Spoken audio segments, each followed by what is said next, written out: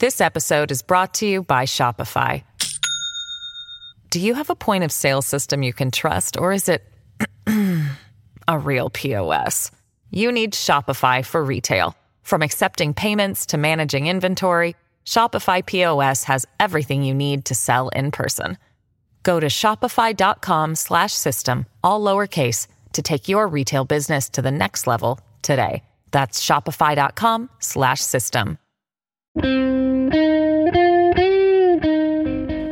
Hello, it's Saturday. It's a show, not just a show, the gist, and not just a gist. The Saturday Show, one of the best from the week and the best from the vaults. From the week, we go on Monday. Perhaps you didn't realize there was a show on Monday. It came nestled in between a non-show and a holiday. That was July 3rd. I am going to brag that I commit the best act of journalism about the phosphogypsum issue that has been committed in America thus far. It's media criticism plus pavement analysis, phosphogypsum, Ron DeSantis, cancer, radioactivity, the news, and you.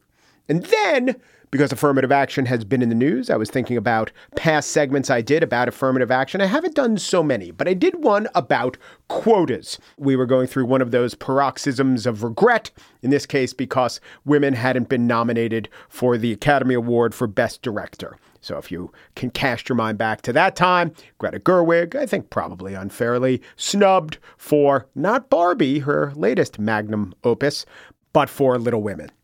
So I talk about, if we keep going round and round the bend and trying to come up with these elaborate solutions to address the idea that there aren't enough underrepresented minorities in gifted programs or selective schools, or there aren't enough women or people of color in Academy Award nominations.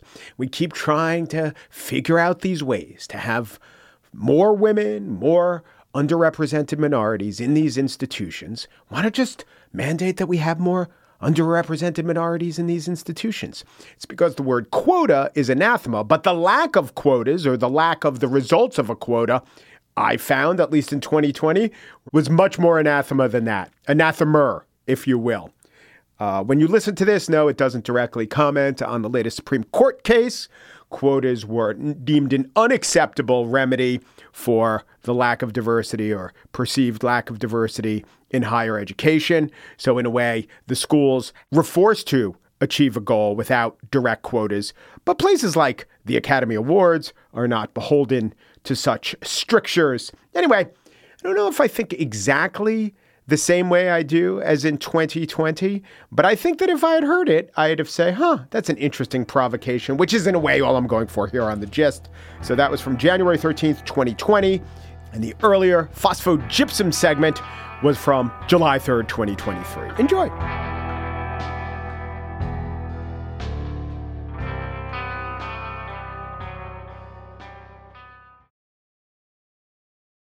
This episode is brought to you by Shopify. Do you have a point of sale system you can trust, or is it a real POS?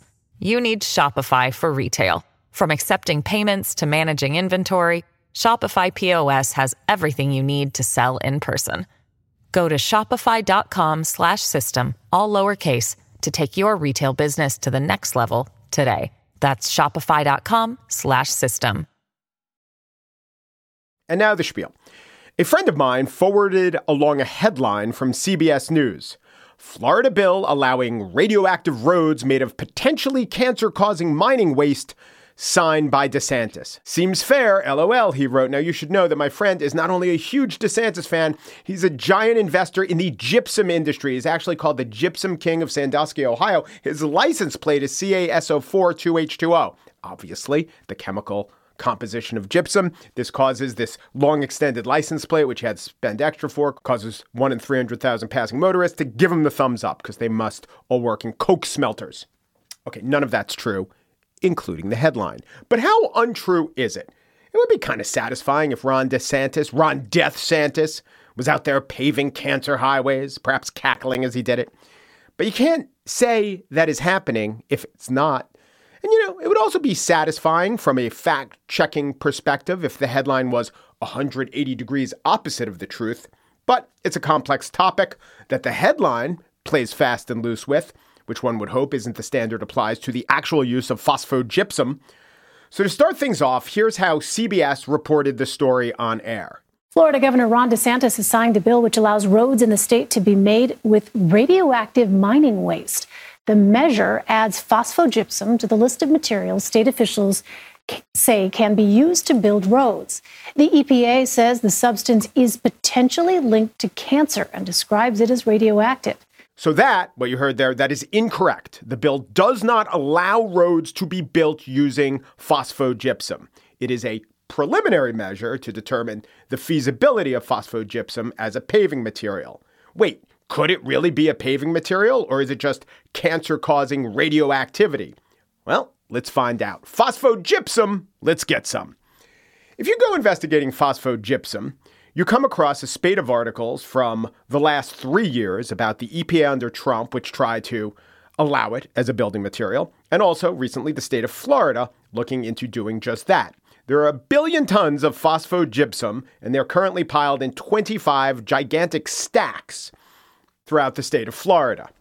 Florida leads the nation in guys in flip-flops and wraparound shades getting chased by alligators as they attempt to patronize topless drive-through donut shops, but also, less delightfully, in phosphorus and phosphoric acid. Phosphorus is a necessary fertilizer for plants and living things. Florida supplies much of it to the world. You might use it in your garden. All good, but actually some bad.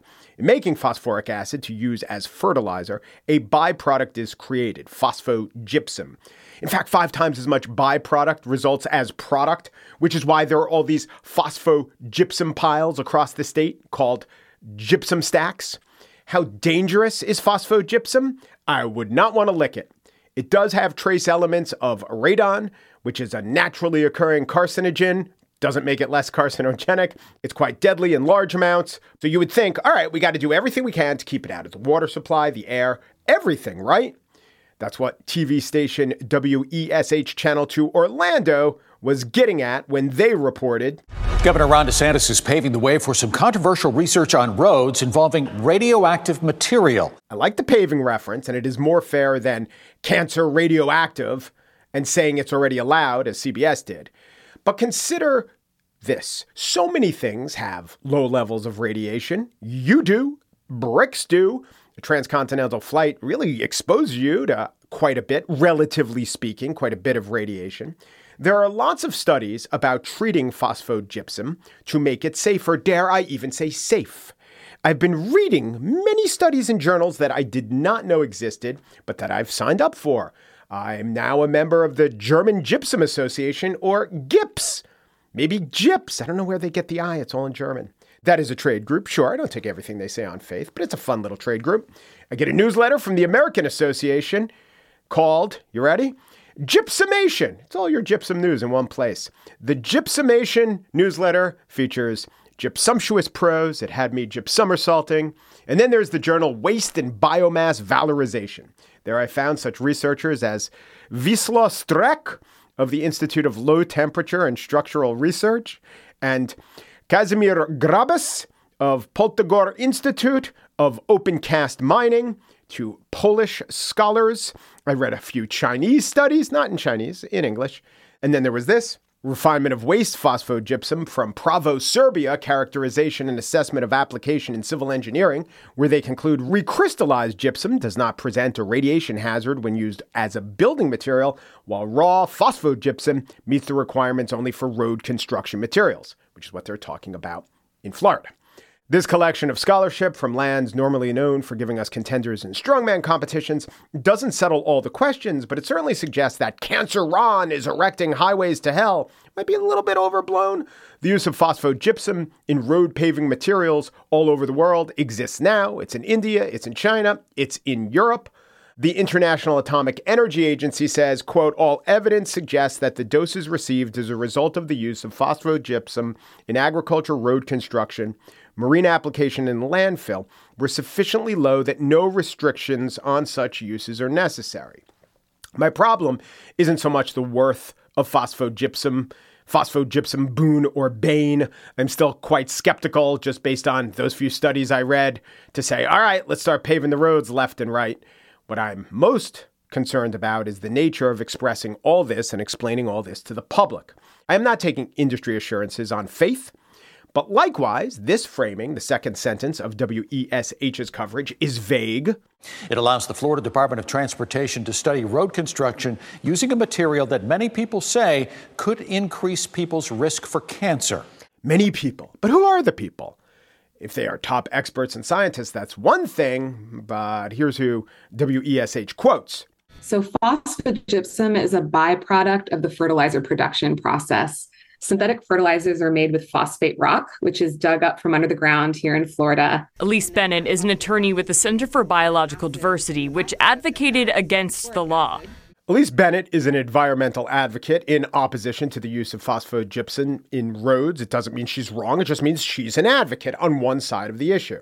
Is she a scientist? She is not. I looked up her history. She's a lawyer who studied environmental law and has worked professionally with the Center for Biodiversity, I think her entire career, including this stint from 2016 to 2020 as reptile and amphibian staff attorney at the Center for Biodiversity. Your Honor, of course, my client acted in cold blood. He is a reptile. I don't begrudge her of her activism, any of her opinions. I don't even disbelieve her, nor do I disbelieve the CBS account, which quotes the same Elise Bennett. There are two other experts quoted. One is, like Elise Bennett, also a lawyer for the Center for Biological Diversity. And then there's Rachel Curran, a lawyer for the People for Protecting Peace River. The article, the CBS article by Lee Cohen, whose Twitter bio reads, "Journalists focusing on the climate crisis and social justice," does not quote one scientist or even dedicate one sentence to telling the audience anything that I've told you about phosphogypsum's use in the rest of the world or the possibility of using it safely. The first sentence puts radioactive in scare quotes because, of course, it's scary, but I don't even understand that choice. It seems that phosphogypsum does emit trace amounts of radiation. The question is how much, and can it be treated to produce less? You know what the Serbs say about that. But really, the headline, Florida bill allowing radioactive roads made of potentially cancer-causing mining waste signed by DeSantis. Why not just let the activist opponents write this article? Come on. The words radioactive and cancer are each in their own way shorthand for catastrophe. When you put two words as charged as radioactive and cancer in a single headline, it's like the third rail of nuclear options. Of course, if they hadn't done that, I wouldn't have been inspired to research this topic so thoroughly, to bring you the insight from Polish, Serb, and perhaps one or two ethnically Croat researchers.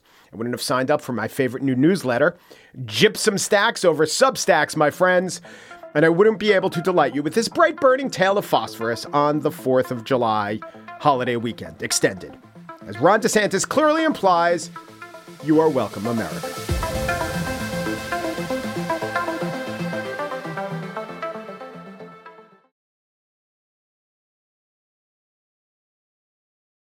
And now the spiel. The Oscar nominations were announced today, and like every year for the last, I think, 6, the celebration of the glories of cinema became a grump fest about the paucity of female or minority nominees. Here was ceremony host Issa Rae after the Best Director nominations were announced. Congratulations to those men. Hustlers' Lorene Scafaria snubbed. The Farewell's Lulu Wang snubbed. Greta Gerwig snubbed. Snubbing Little Women, it's just what the Oscars do. In 2015 and 2016, the Oscars were labeled as so white. Hashtag Oscars so white. That was a protest over the lack of minority acting nominees. In 2018, Greta Gerwig was once again left off the Best Director list, causing Natalie Portman to say, "And here are the all-male nominees." And last year, there was no shockingly blatant racial or gender-specific snub, but just in case the Oscars were thinking of being something less than a total bummer, Kevin Hart was announced as host, then withdrew after scrutiny of his past homophobic jokes. Jokes, that word being in quotes, jokes. Maybe it's possible that on artistic merits, Little Women wasn't as well directed a film as The Irishman or 1917 or the other 3 movies that were nominated. I don't know. What does that even mean? You know, Greta Gerwig was pointing a camera and working with actors and eliciting performances.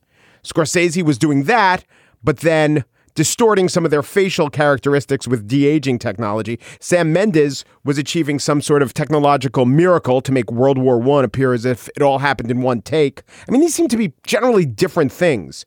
Gerwig's romantic partner Noah Baumbach, was also left off the Best Director list for Marriage Story. That's a movie that's a lot like Little Women. Great acting, insight into the human condition, but mostly people talking in rooms. The Oscars these days seem not to define great directing as people mostly talking in rooms. Of course, the Oscars are subjective, and they aren't life or death. They aren't Australian wildfires or the Quds Force or even educating our children. So let's talk about something that is more like educating our children. Specifically New York City children, although the issue I'm going to talk about is playing out throughout the country. Black and Latino children, school children, are losing out on the advanced opportunities of selective high schools and magnet programs. I say Black and Latino and not students of color because Asians are greatly overperforming. In fact, in New York City, Asian students make up 15% of the overall student population, but account for 40% of the slots in the city's so-called gifted and talented programs. Whites make up the same proportion of overall students, about 15%. They take up about 33% of the seats in that program. This means that African Americans and Hispanic students, which are most of the students in New York City, represent a small minority of students in gifted and talented classes. This is a problem, but you might not believe what one prominent solution is. It's to end all gifted and talented classes. While the classes certainly benefit the students involved, are really sought after by parents, the problem is that Black and Latino students are underrepresented, and Black and Latino moms and dads would love to get their students into the classes, but they can't. So a task force assembled by New York Mayor Bill de Blasio recommended, let's get rid of all the gifted and talented classes. Now, I was thinking, well, if the problem is there aren't enough Black and Latino kids in these classes, why not get more Black and Latino kids in these classes? And let's not do it through complicated end-arounds like thinking about the wealth of the neighborhood a kid is from, or the average elementary school lunch program, the average number of kids on paid lunch. People come up with these complex proxies for poorness or Blackness or Hispanic heritage, and they've been proposed as a solution for the selective high school problems. But I have another solution. Just have a quota. This is also my way to address that Oscars underrepresentation problem we were talking about. Have a quota. If women or minorities are underrepresented, make sure they're represented. In schooling, it would work like this. You take whatever a minority's level of representation is in the overall population, and you make sure in whatever you're selecting for has at least 2/3 that percent of representation. So when we're talking about gifted and talented programs, they actually test 4-year-olds to get into these programs. We're talking about all the kids in all the schools. So the schools are 25% African American in New York City, which means that your gifted and talented program would have to have 17% Black kids. And in New York City, 40% of students are Hispanic, which means that 27% or so of the gifted and talented slots will go to Hispanic students. And when it comes to high school exams, you don't just have to go with the overall population in the entire school district. You could say, let's just look at the overall population of every student who tested proficient on state exams, and then make sure, by quota, they're representative. It's not a perfect solution, no, but the very fact that we have such a dire problem speaks very largely to the imperfections that abound. Stuyvesant High School, jewel of the city system, 895 slots for students, 7 Black students got in, 7. That's not still the massively underrepresentative 70, it's 7. So what of the argument that if you have quotas, then Black students who do qualify will be made to feel that they only got in because of quotas? Well, is that worse than allowing only 7 Black students to get into Stuyvesant? A lawsuit revealed that Harvard goes through all kinds of processes to ensure that the incoming class is 14.3% African American. That's what their class is, roughly in line, well, very closely in line with the African American population in that age group.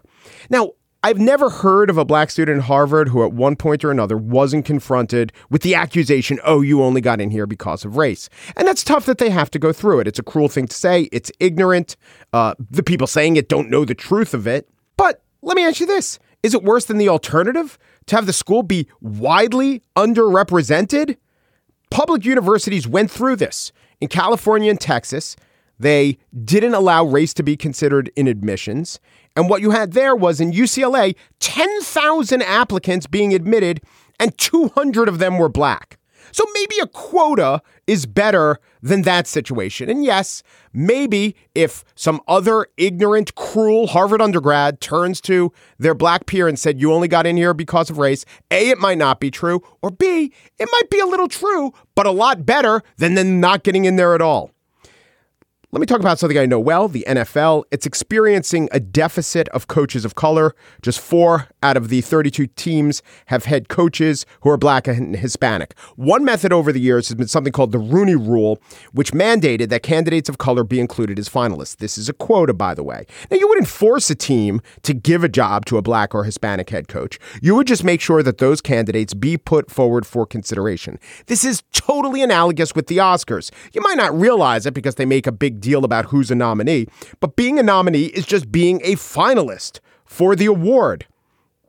So if it drives Hollywood crazy, or enough of Hollywood crazy, when they nominate a slate of actors without any actors of color, why don't you just mandate that they always include a person of color? Who knows? If they had done that, J-Lo just might have won for Hustlers. Also, since it's a closed system with the Academy, you never have to reveal if the candidate was a beneficiary of the quota system. I mean, if they had done that with J-Lo, I'm sure everyone would say, well, obviously, she deserved it. She wasn't a beneficiary of the system. Take directing. If you mandate that a female director, of the 5 directors, one has to be female, I bet you there would be a lot more female directors getting jobs in Hollywood. If you knew that 20% of the Oscar nominees were going to be female, then executives would start giving out jobs hoping to be one of these nominees. And compare this to the current situation. The USC Annenberg School found that of the 1,300 top grossing films from 2007 to 2019, on average, 4.8% were directed by women. Quotas got a bad rap in the 80s and 90s when we as a country were less racially aware and less likely to flat out say people of color are underrepresented.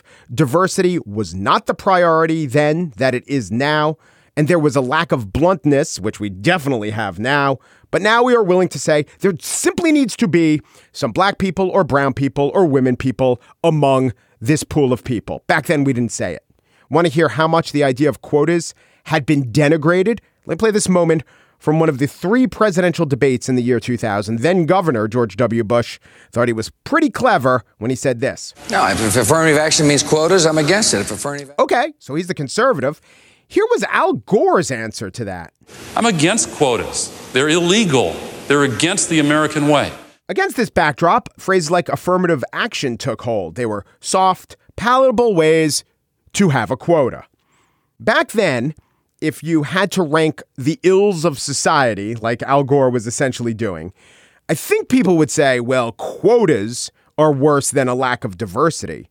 But now, a lack of diversity has come to be regarded as not just regrettable, but as evil. Certainly more evil than quotas.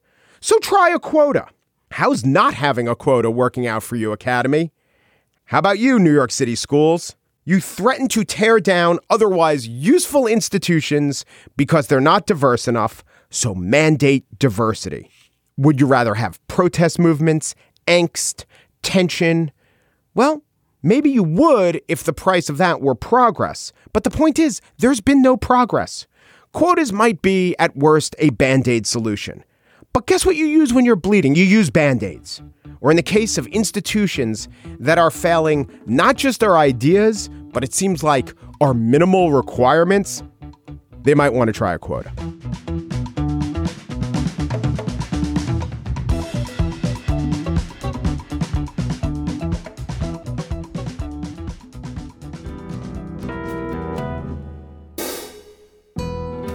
And that's it for today's show. Corey Wara produces The Gist. Joel Patterson is the senior producer of The Gist. Michelle Pesca is the Phosphogypsum coordinator of Peachfish Productions. The Gist is presented in collaboration with Libsyn's AdvertiseCast. For advertising inquiries, go to advertisecast.com/thegist. Peru, G Peru, Du Peru, and thanks for listening.